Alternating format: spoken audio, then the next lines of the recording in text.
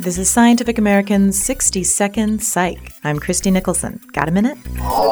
It used to be thought that the brain has all its functions in place by age 3, and that was that. But new research is revealing a brain that changes throughout our lives. And here's something else. Scientists have recently found some long-lost neurons that were thought to have died shortly after we're born. These fetal cells function as guides in the initial wiring of our brains. They direct growing nerve fibers, working much like the foreman on a construction site. After we're born, their job is done, and they die off.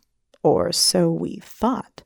But in the Journal of Neuroscience, researchers Michael Friedlander and Juan Torres-Reveron write that they've discovered about 10% of these neurons in the adult brain. And they say that the prenatal cells undergo plasticity, meaning they change the strength of their communication based on experience. Here's the hope. If we understand how these cells build baby brains, then we might have a new way to heal injured adult brains.